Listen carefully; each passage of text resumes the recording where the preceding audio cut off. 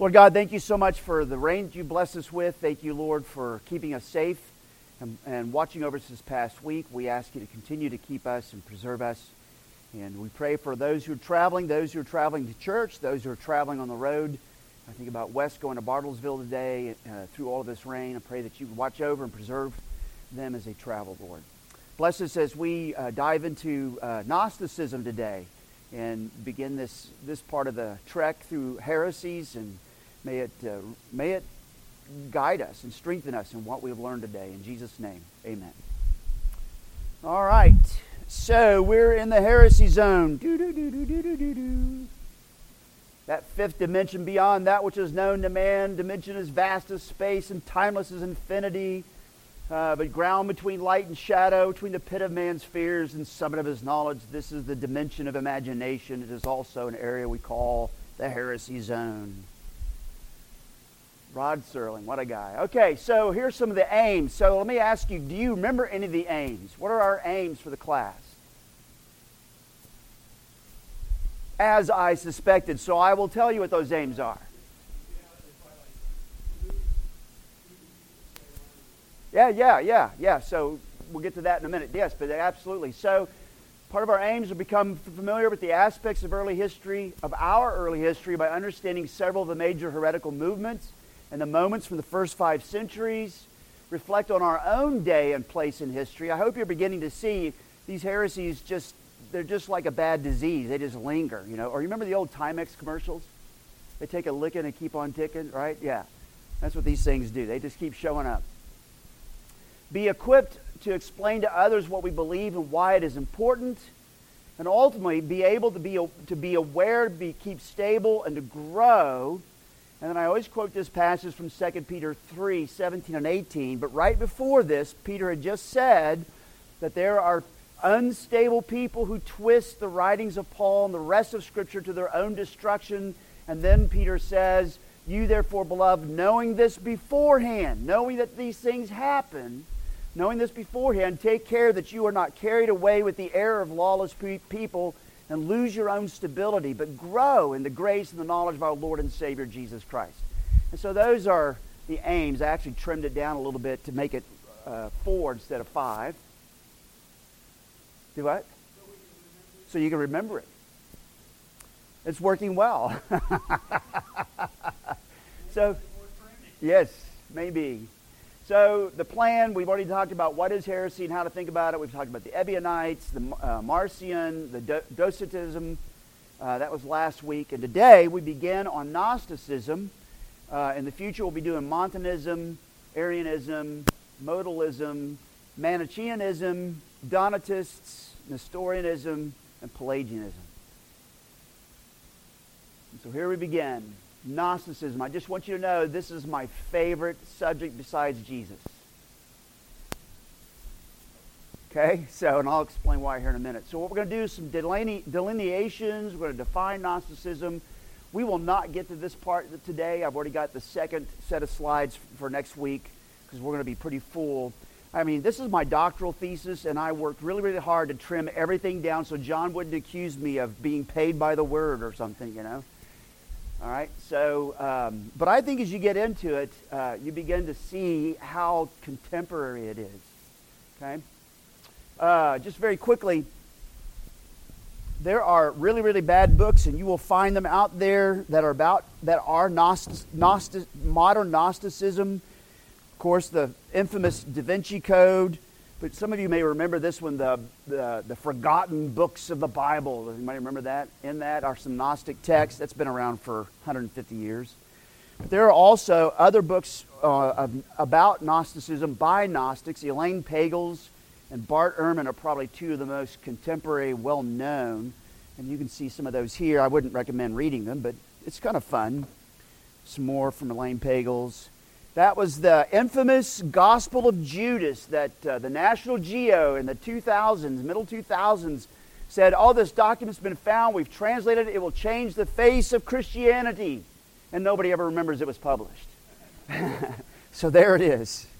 And then there's also a volume called the Gnostic Bible, which has many of the alternative texts that Gnostics used. So there are some bad books out there. What's funny is that the Gnostic section at Barnes & Noble, just to use Barnes & Noble, was really, really small. Every so often you might see the Gospel according to Mary Magdalene or something. But in the religion section, it was mostly Christianity, almost always predominantly, right? It wasn't until the Da Vinci Code became an overnight success and started growing in its popularity.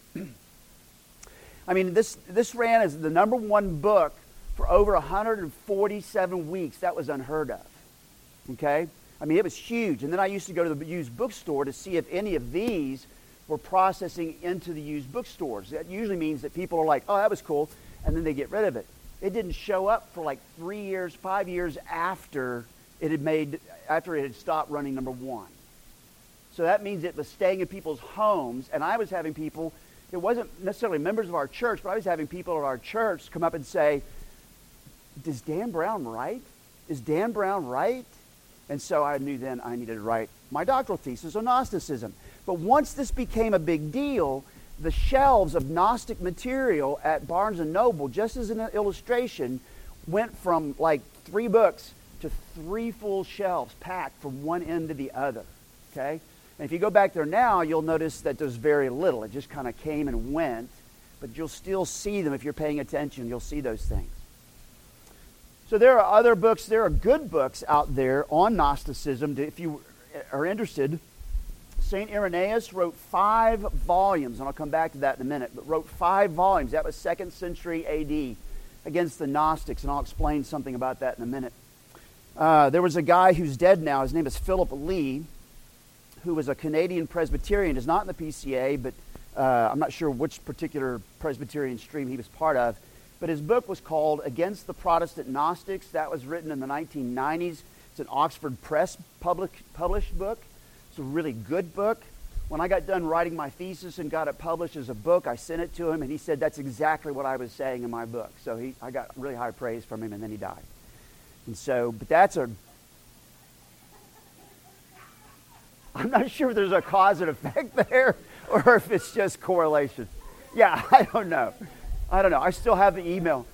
Yeah, so be careful. But Against the Protestant Gnostics, really, really insightful. There was a guy in the 1940s named Hans Jonas, which I'll have his book up here in a minute, called The Gnostic Religion, very helpful. There's many others. Harold Bloom did one on American religion, and he calls himself a Gnostic, and he's Jewish, but he calls himself a Gnostic, and that was intriguing because he talks about Mormonism, Southern Baptists, that was interesting, and a couple of others, some specific trends in some of those. It was really intriguing.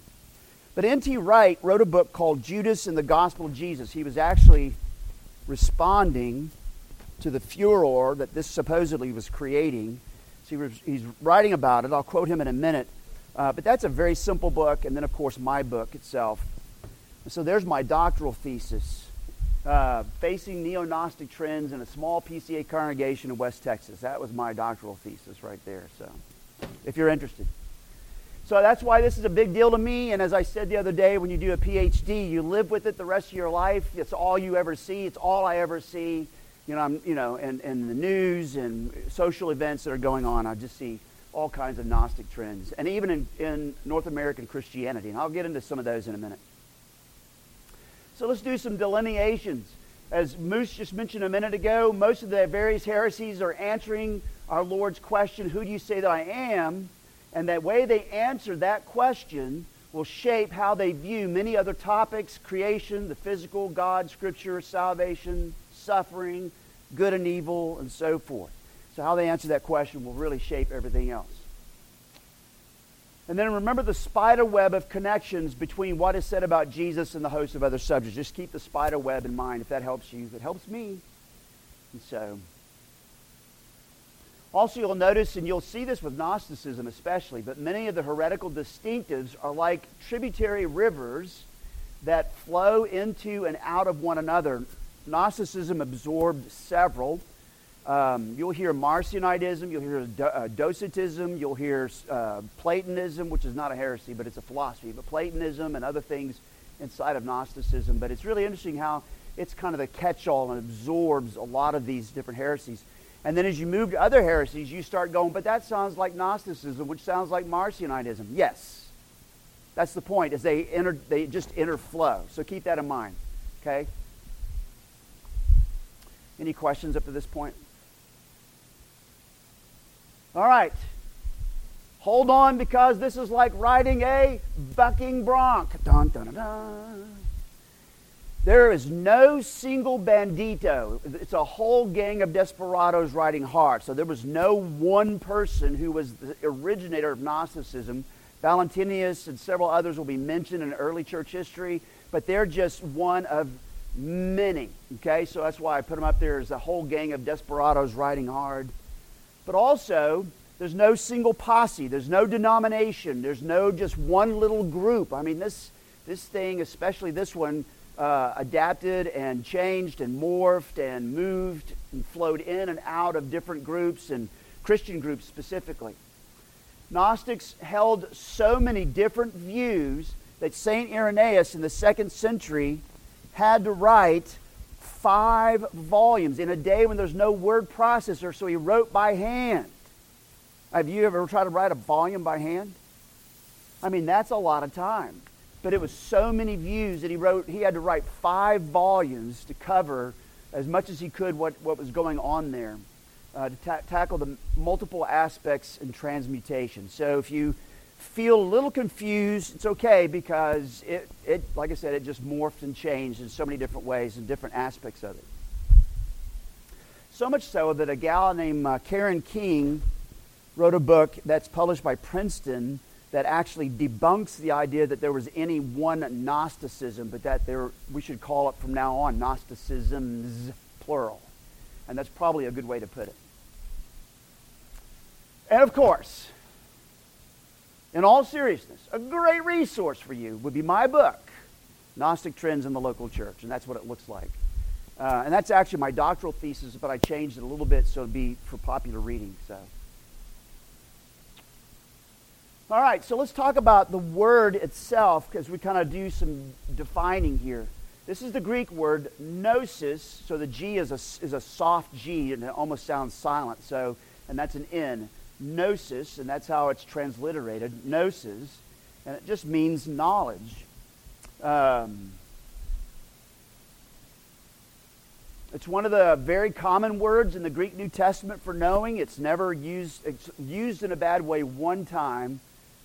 At the end of 1 Timothy, when he says, "Don't be fooled by science, so called, or knowledge, so called." That's the one time the word is actually used in that derisive way. But it's a very common word throughout the Greek New Testament for knowing. And it's a good word that got co-opted into a bad use, if you want to put it that way. Okay? So gnosis, it just simply means knowing, knowledge. All right? So let me give you some summary thoughts before we wade in. The first one is from N.T. Wright. I think he's got this down correctly.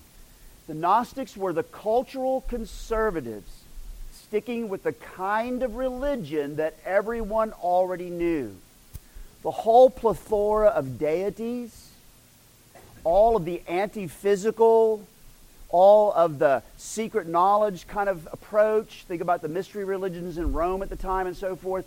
I think he's right. I think it was so familiar. It felt like normal to pagans because it was talking their kind of talk. You've got plenty of deities. You've got this whole war going on with deities. You've got this and that. It just sounds like the Iliad, things like that. And so I think he's right. I think that's the way to put it, is that the Gnostics were really the cultural conservatives of their day, because they were sticking to that kind of religion that was familiar and comfortable for everyone. This goes back to what I've been saying all along, that most of the heretics were answering the question of Jesus, but who do you say that I am, from within their context, within their mental and their mental framework and their upbringing. They answered it from what was comfortable to them. And so Gnosticism fits in very well in that regard. And by the way, if you have any questions or need clarification, just raise your hand and let's go for it. Gnosticism is, to put it simply, anti-cosmic dualism. Here I'm quoting or I'm echoing Hans Jonas in his book, The Gnostic Religion. What that means is, so break it down for me. What is anti-cosmic? Against the world. Now, what's part of the world? Yeah, the physical. What else is part of the world? Physical, think of other things. What else is part of the world?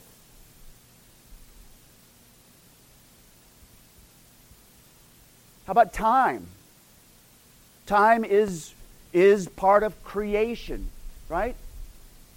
Genesis 1 tells you time is part of creation. The first day was good, it was good. Second day, third day. Time is part of creation. What else would be part of the world, the physical, time, creation? Is it too early in the morning for you? Well, our bodies, you're talking about the physical, so the body, we'll get into that in a minute, but that's exactly right. How about history? Is history, because it's time, is that part of creation? So when it's anti-cosmic, it means anti-history, anti-physical, anti-time, what you just put them all in there. Anti-cosmic dualism. What's dualism?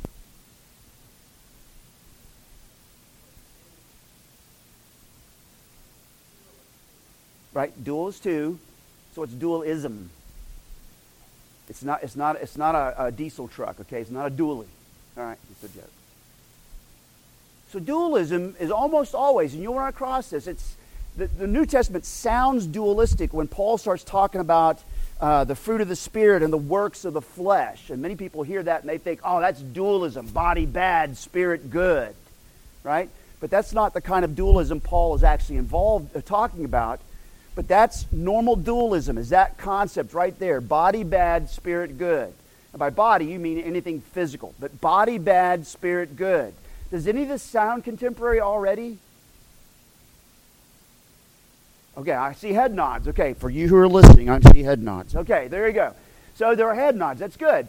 Body bad, spirit good. That's dualism. So Gnosticism is anti-cosmic dualism.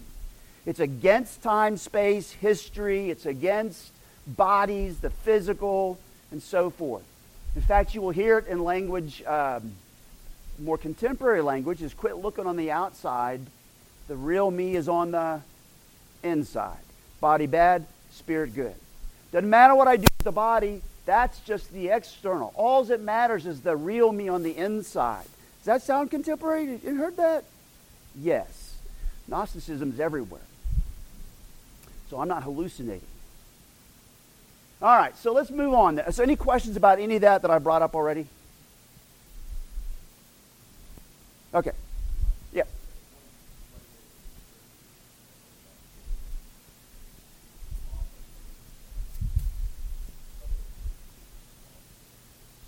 Mm-hmm.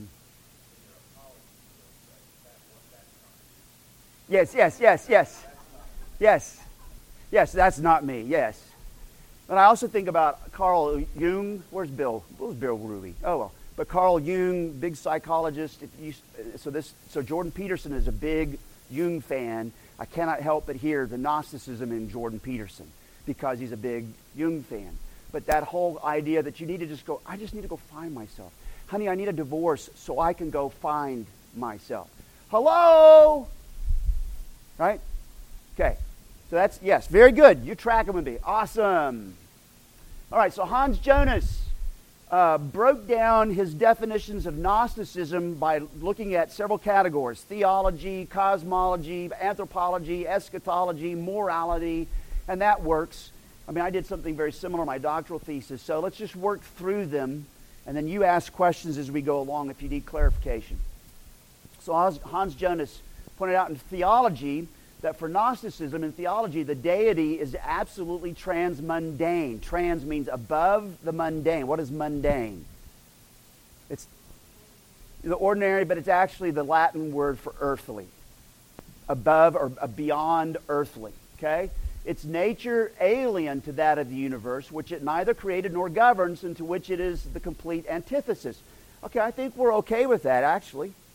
Right? In many ways, Yahweh is transmundane in the sense that he's not bound by time, space, and history. We have all of our systematic theologies say those things. It's where they end up going with that. The world is the work of lowly powers which, though they immediately be descended from him, do not know the true God and obstruct the knowledge of him in the cosmos over which they rule. And so the creation is made by lesser deities who don't know God, the true God, and want to obstruct any way to get to him, in a sense, right? So now we're moving into multiple levels of gods. And if you're a good Greek and a good Roman, you're going, yeah, I hear you. You see what I'm saying? The cultural conservatism, so to speak, right? All right. And so that's the idea, is that all creation then is made by a lesser deity, and therefore it's already faulty. A lesser deity who's got some negativism going on. All right? So from the very beginning then, the creation was not good, not very good, according to Gnostics. Yes? Yeah, that's a good question. Evolutionists. I remember having a friend who is truly believe is a Christian, but he holds to some form of theistic evolution. And I had to say to him, I said, he's not in the PCA. And I said to him, well, if you do that, you need to back up and start out with how was the creation good, very good from the beginning, because according to evolution, it's all been red in tooth and claw from the very beginning. Right? It's all been survival of the fittest from the very beginning. That's evil. Oh, he's British. Oh, Mikey, I hadn't thought of that. Right? And so he has to be pushed back. But yes, that's exactly what I would say. There's that trend there. Yes?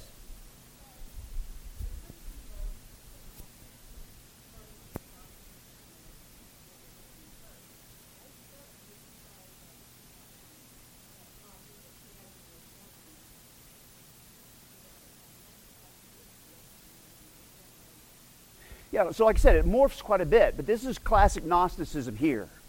Okay, and so trying to take this and then moving to the contemporary, you see certain things where they go together. But you're right, most Christians, but I actually had an office partner who went to one of our colleges for night school as a PCA college in a certain state, who came back from class. He didn't go to church, but he came back from class. And he says, I heard the best thing ever yesterday. It really helped me. I said, really, what's that?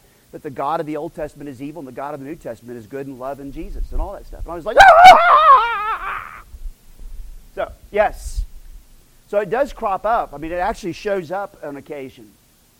But you're right that as Christians, that if we have that trend, we wouldn't necessarily agree with this part. But this is classic Gnosticism. Okay? And so because of that, it moves on. Cosmology, the universe. The universe, the domain of the archons. Those are the lower deities, the powers. That's what that Greek word means. The leaders, the powers. Talking about the lesser deities. The universe, the domain of the archons, is like a vast prison whose innermost dungeon is the earth, the scene of man's life. These lesser divine beings had their own realms, and they ruled with an iron fist by way of the law of nature, quote, which includes the institution and enforcement of the Mosaic law. And it aims at, quote, the enslavement of man. Each archon then bars the passage of the human soul from ascending back to God after death. And so if Yahweh is a lesser deity, and he is the God of Abraham, Isaac, and Jacob, if he's the lesser deity, and he created things in rebellion to the true God, then you see where this is already going. You see the connection, how they would come to talk about the Mosaic law this way. Does it make sense? Does it make sense? Am I going too fast? Okay, well, let's just keep going. Yes. Yes. Yes. There's the true God, and then there's these lesser deities, and God of Abraham, Isaac, and Jacob. The early Christian version of Gnosticism would have said the God of Abraham, Isaac, and Jacob is a bad God. Does that sound like, anybody remember Marcion? Does anybody remember when we talked about Marcionitism? That's what Marcion said. So now you start to see how these start pulling in together. Okay? All right, so you've got to keep that in mind, that that's the notion, that there's a true God out there who is unknown and unknowable, really. And And there are all these lesser deities in between that are actually like a prison security guard system, right? You have to go through all these different gates if you ever want to get to the true God, but they all have the combination and you don't, and they're blocking your way and so forth. And Yahweh, the God of Abraham, Isaac, and Jacob, would be one of those gods.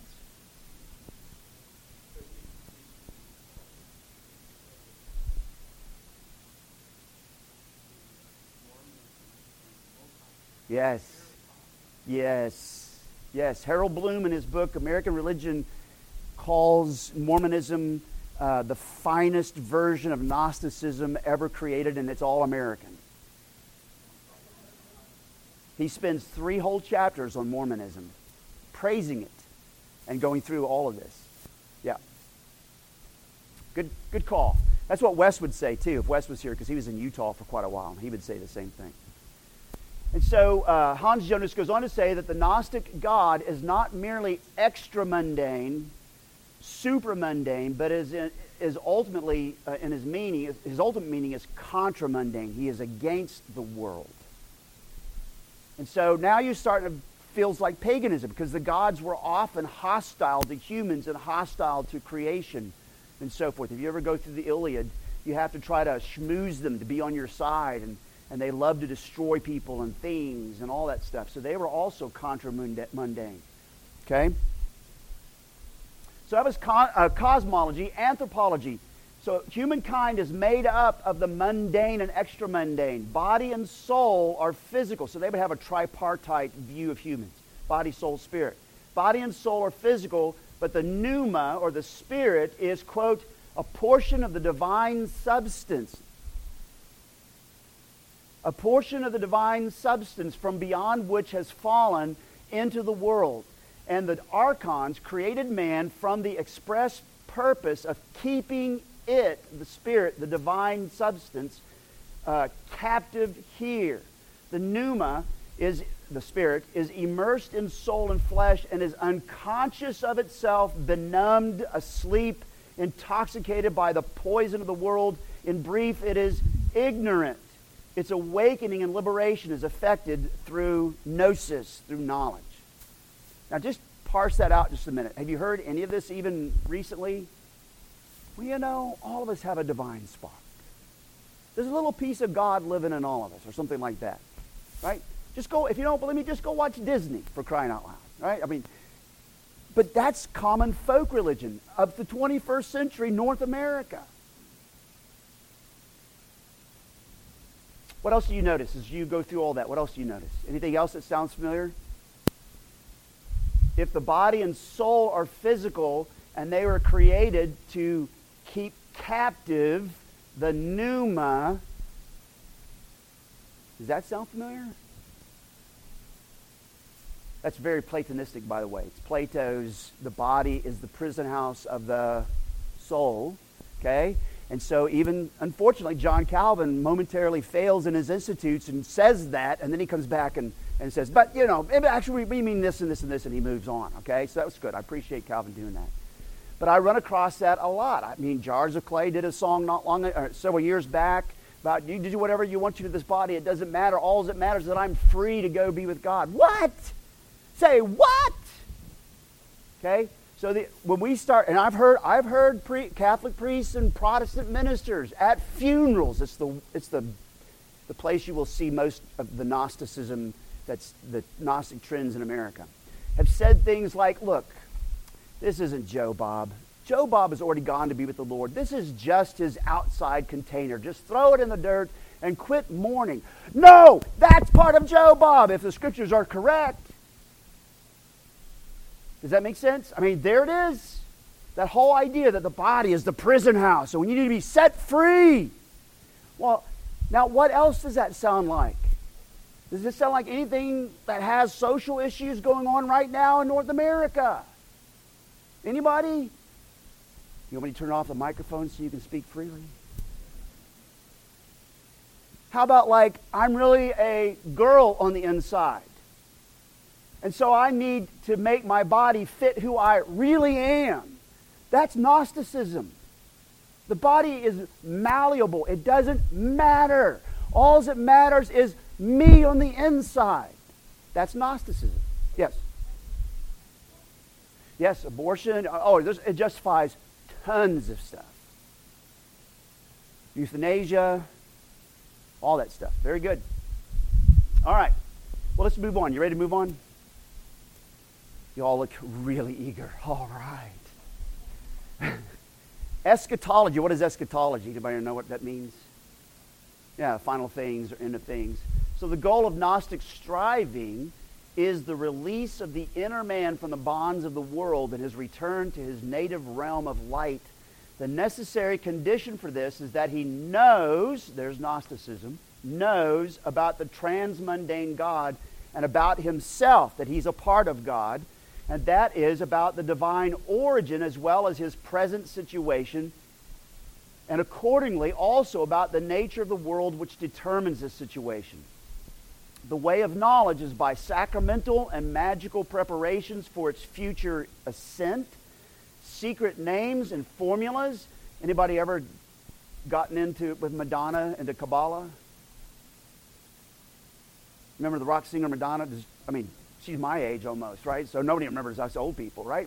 But she got into Kabbalah, which is a Jewish Gnosticism, all right? And even has some tattoos that have secret names on them, okay? It's a very pop thing. It was a big pop thing in the middle 2000s and the early 2010s. Kabbalah was. A lot of rock stars got into it.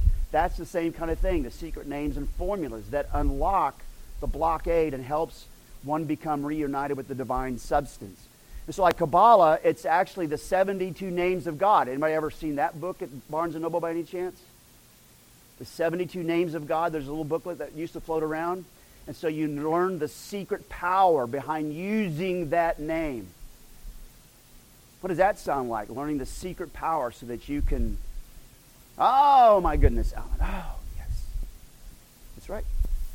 Very interesting. All right, so I want to be free of this body and go back to being fully who I am, which is part of the divinity. That's the eschatology. Okay? And all of this is keeping me from it. It sounds like Hinduism, too. Yeah. Yeah. All right, and so morality. In this life, the pneumatics, that's what they called themselves, pneumatics, spiritual, the really spiritual. So the pneumatics, as the possessors of gnosis, knowledge, called themselves, they're set apart from the great mass of mankind. They actually had a three-tier view of humankind. There's the common unbeliever, then there's which is everybody else, and then there are the normal Christians. They're the really ignorant believers. They don't know the truth. And then there's us, the ones who are really in the know. Okay? So they looked at humankind at three tiers. And I find that interesting. So I start breaking out hives when I hear within Christian circles, well, there's the carnal Christian and then there's the really spiritual Christian or something like that, right? I mean, I start breaking out in hives. It's the same setup with Gnosticism in that regard. So the immediate illumination not only makes the individual sovereign in the sphere of knowledge, but also determines the sphere of action. Generally speaking, the pneumatic morality is determined by hostility toward the world and contempt of all the mundane ties. And so, if I'm the really spiritually elite, and I am part of this anti-cosmic, this anti-mundane God in some way, then my morality is going to be determined by this hostility toward the world. Now, where would that might go? Where are some two places maybe that might go? In morality, in the way that people live. Huh? Yeah, outright antinomianism or libertinism. Okay, that's one way. What about the other way? Especially if you feel like that the world is hostile to you too and so forth. What would be the other way? Yeah. So severe asceticism, right? So both of those show up, right? They're just flip sides of the same coin, by the way. Libertinism and asceticism are flip sides of the same coin in that sense.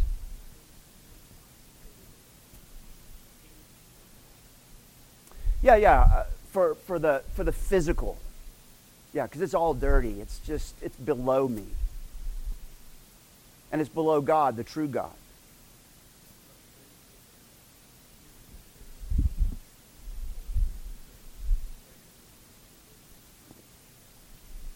Right, because the God who created them is bad. Or is less than good. Because there's the really good God who's above and beyond him. Right. So the nomadic morality normally went in one of two directions. It was either the ascetic or the libertine. And so how would Gnosticism then, thinking about all of this, how would Gnosticism then perceive Jesus?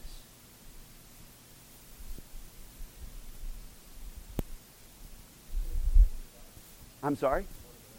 Could be one of the lesser gods who came into the knowledge and is showing us knowledge, right? Showing us, enlightening us. That's all that's about.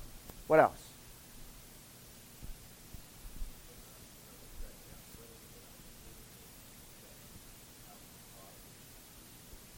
Yes.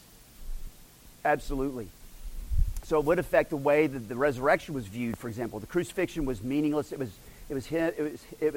him escaping the prison house of the soul, the body.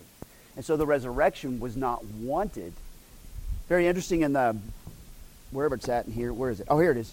In the Gospel of Judas, Bart Ehrman writes some of the articles. He points out that in the Gospel of Judas, the resurrection is nowhere in there. Why would Jesus want to be resurrected? The body is bad. Spirit good. It changes the whole way you look at Jesus. Does that make sense? Okay, what else might they think about Jesus? Or what would they have said possibly?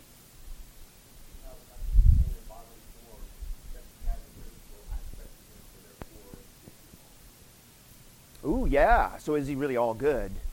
Right. So that might be why they say the crucifixion was good, because that's when he then moved into the higher realm. Yeah. Okay. Isn't this exciting? So what would be their understanding then of the God of Abraham, Isaac, and Jacob, of Yahweh? We've already kind of said it, but what would be their understanding then? Now, lesser God?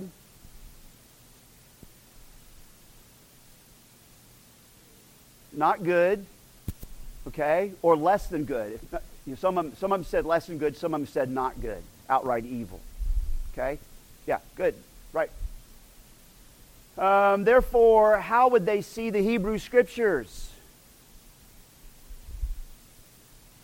If that's the way they feel about the God of Abraham, Isaac, and Jacob, then how would they see the Hebrew Scriptures? I'm sorry, what? Not inerrant. What else? Not even important, and authored by whom? Yeah, lesser gods would have inspired Moses and others, and so they're all less than good at the least. Less than good, if not outright bad. Very good. That's exactly right.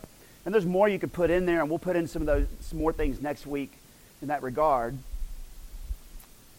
But this is what Michael Philibert said in his book, Gnostic Trends in the Local Church. You know how weird it is to quote yourself? But Gnostic salvation also means that if God is contramundane, if he is against the creation, and if the cosmos and the created realm are a main part of the problem, then they must be escaped altogether. So remember that. That's part of the notion, is we need to get outside of history, outside of time, outside of the physical, outside of creation, and so forth. We need to move beyond that. That's salvation. And the way to do that is knowing the combination code to get through all the prison jailers till you can finally get back to where you belong, to where you're one with God. Now that sounds almost like Hinduism, maybe a little bit, or Buddhism, something like that, right? Because you can finally be one again with the true God.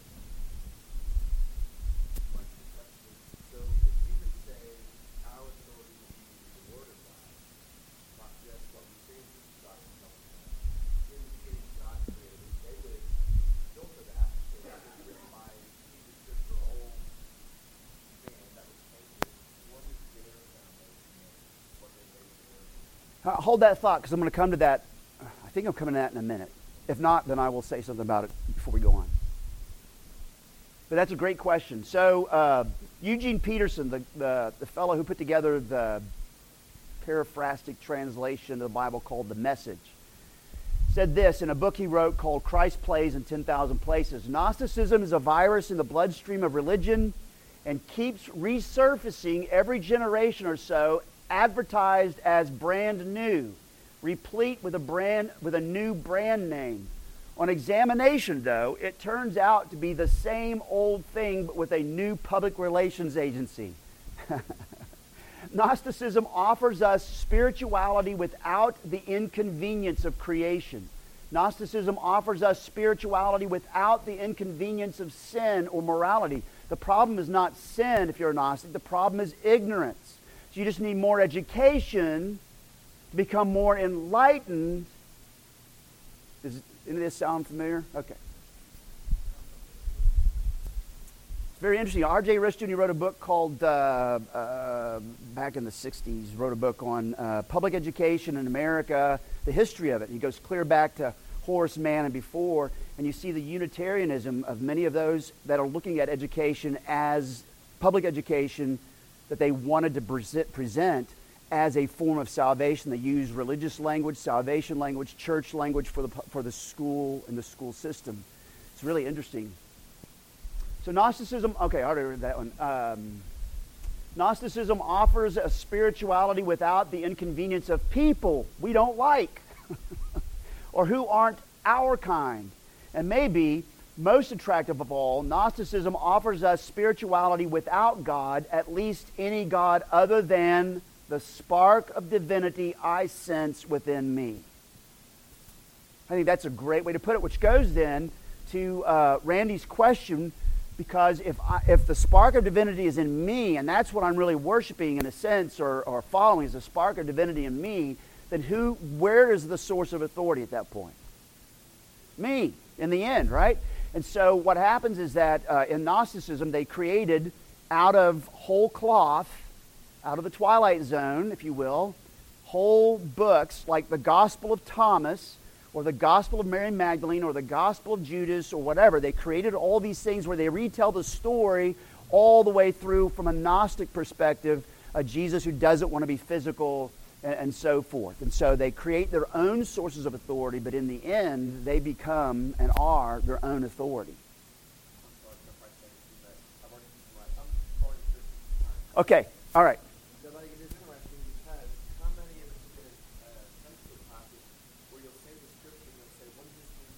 Yeah. Everybody has their own opinion, but that could also be a reflection of our cultural times where everyone's wanting, people have felt they didn't have rights to speak up and say. Sure, right. That just kind of maybe thrown into the church that now maybe the pastor doesn't have to say or sister, but everybody has their own opinion.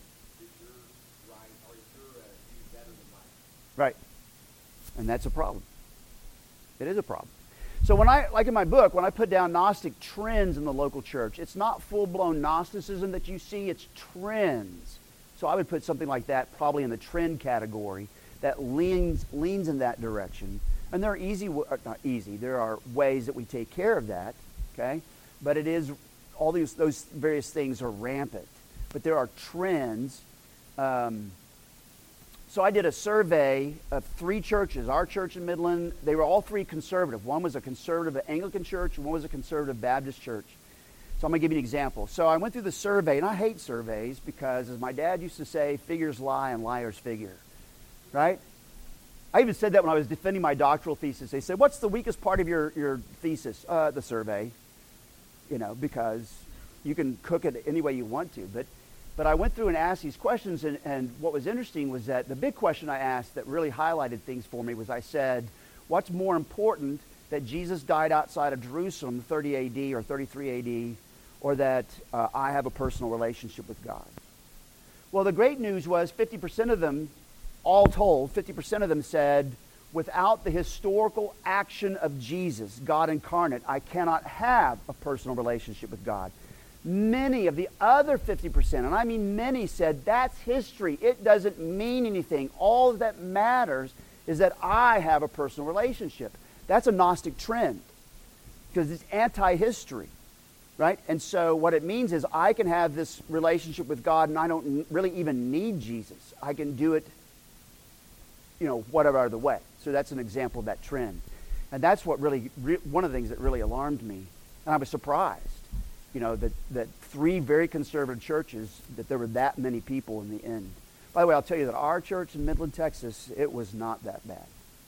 It was like 95% got it right, so it was awesome. So I'd done my job. So anyway. So that's the beginning. Most of that's classic Gnosticism, and we're going to move further with this next week. But as you think about it, and there's more I could say to it, but I've given you enough that you could actually just walk out right now and you could start going, oh, now I see why Mike Philibber's paranoid. He sees Gnosticism everywhere. Because all these things, different statements, especially the body bad, spirit good, that's important. But also the anti-historical, the anti-cosmic dualism, the anti-historical, anti-limitation, not satisfied with the fact that I'm a creature, those things. That comes up really a lot too, okay? Especially the anti-history, which I find it interesting that most evangelicals in North America despise church history. They kind of like it a little bit, but they don't want to get into it very deep because that's just book learning. Just get me Jesus. Right? It's like, wait, dude, that's our history. And we need to learn from that history. So Henry Ford remember Henry Ford is popularly quoted. There's one line he's remembered for. What's the line about history? Huh? Yes, history is bunk. Good job, Phil. Right? Now that's a good Americanism, because as Americans we don't like history very much unless you like to read David McCullough. Now, then you must like history. All right? But that's part of our problem now, is that we don't have much of an attachment to our history, so we don't remember all these things that we've done as a nation before and how they failed, how they succeeded, and all that stuff. We've lost our historical roots, but that's an example. Yes?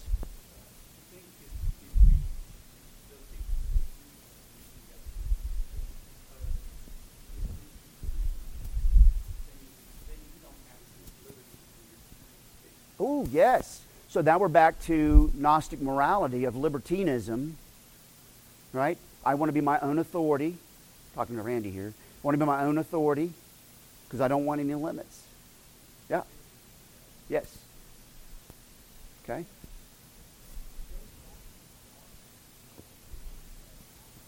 Yes. That's what Moose would say too. And he said several times already. But you're exactly right. Yes. Yeah. Yeah, you could almost say that Satan was, the serpent in the garden was the original Gnostic. Has God really said? Are you sure? Are you sure that he wants your best interest? Is it possible that maybe he's a little selfish? Like, you know what I'm saying? So he's like maybe the first Gnostic. I love the book of Jude, by the way, and I hope I'll come back and preach a series on it again. It was just a 3-part series on Jude, because I think Jude is actually dealing specifically with early Gnostics in that book. In those 25 verses. Okay, so if you ever want something to read to kind of guide you, then that's a good place to go. Anybody else? Yes, Cindy.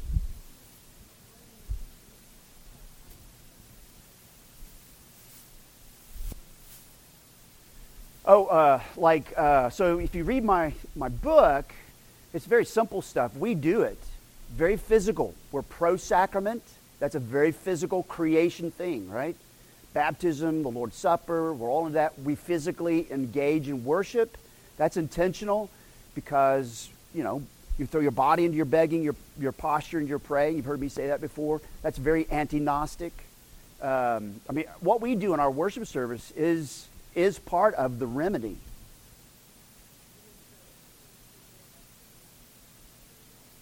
Well, no, that's just the beginning. Yeah, but the other part would be to quit, to make sure you don't fall into the trap of despising the body. Well, it's part of the fall and all those other things. It's part of our being creatures, right? That's Ecclesiastes. But at the same time, so a girl who's cutting herself hates herself. She hates her body, and she thinks God must too. If she's a Christian, she thinks God must too, or that God hates her because He gave her this body. It's gospel news to say, no, God loves your body. So much so He took on the very same flesh and blood to save you, body and soul. That's a very anti-Gnostic statement.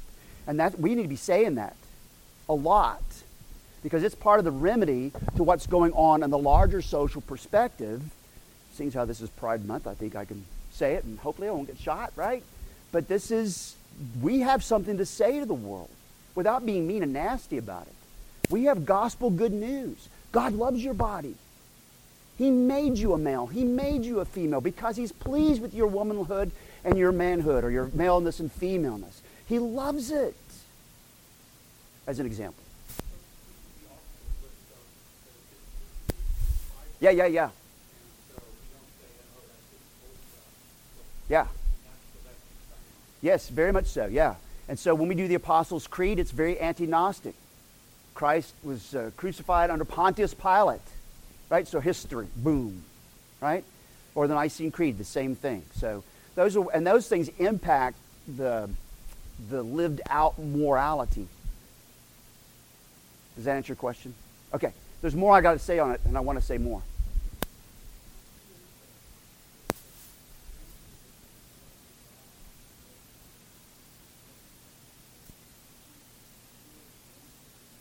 Yeah. If you want to read 5 volumes of Saint Irenaeus, you will get an earful. Yeah, but there's all kinds of deities or beings in there, and One of the things I thought was interesting, I'm going to quit here in a minute, was that J. Gresham Machen in the 1920s, talking about Christian liberalism, and St. Irenaeus in 190 AD, talking about Gnosticism, both of them say the same thing when they say this. They say, they use our language, but they don't mean what we mean. I thought that was really pronounced, that they both saw that. They use our words, but they don't mean what we mean. That's what I said. Machen said that in 1920s in Christianity and Liberalism, and then Irenaeus says that. And that's also something very interesting. So sometimes you have to ask, what do you mean by that? In fact, we probably should do that all the time anyway. All right, so next week, good Lord willing, a few more defining concepts of Gnosticism, and then on to Gnostic trends around us, and we'll get into some of those things. And so if you have any questions, let me know. You can, like I said, get my book, or you can rob somebody who's got it, or whatever you need to do, you know. And then, or get N.T. Wright's book, Judas and the Gospel of Jesus. That's really good. Be a big help. Okay, any last questions? All right, let's pray. We thank you, our God in heaven, that you are not anti-cosmic. You're not against the world. You made it. You made us. And you made it all good, all very good. And for that, Lord, we are grateful. And you proved it by becoming fully human, becoming in the incarnation, your Son becoming part of creation. Lord, we pray that you would help us, that we would not be part of the disease, but part of the remedy. We've got gospel good news to say to our world, Lord. To say it in love, and to say it in joy, to say it with care. And so I pray that you would help us to do that, and for our own kids and our grandkids and our neighbors and those who visit our church, Lord, that you would help us to be able to say those things, and folks in our neighborhood. And Lord, we pray that you would be with us now as we get ready to gather into the great assembly on this Pentecost Sunday, rejoicing that you, Lord Jesus, after you were ascended to heaven and crowned as King of Kings and Lord of Lords, you poured out your Holy Spirit upon your people. And for that we are grateful. Prepare our hearts to worship you in Jesus' name. Amen.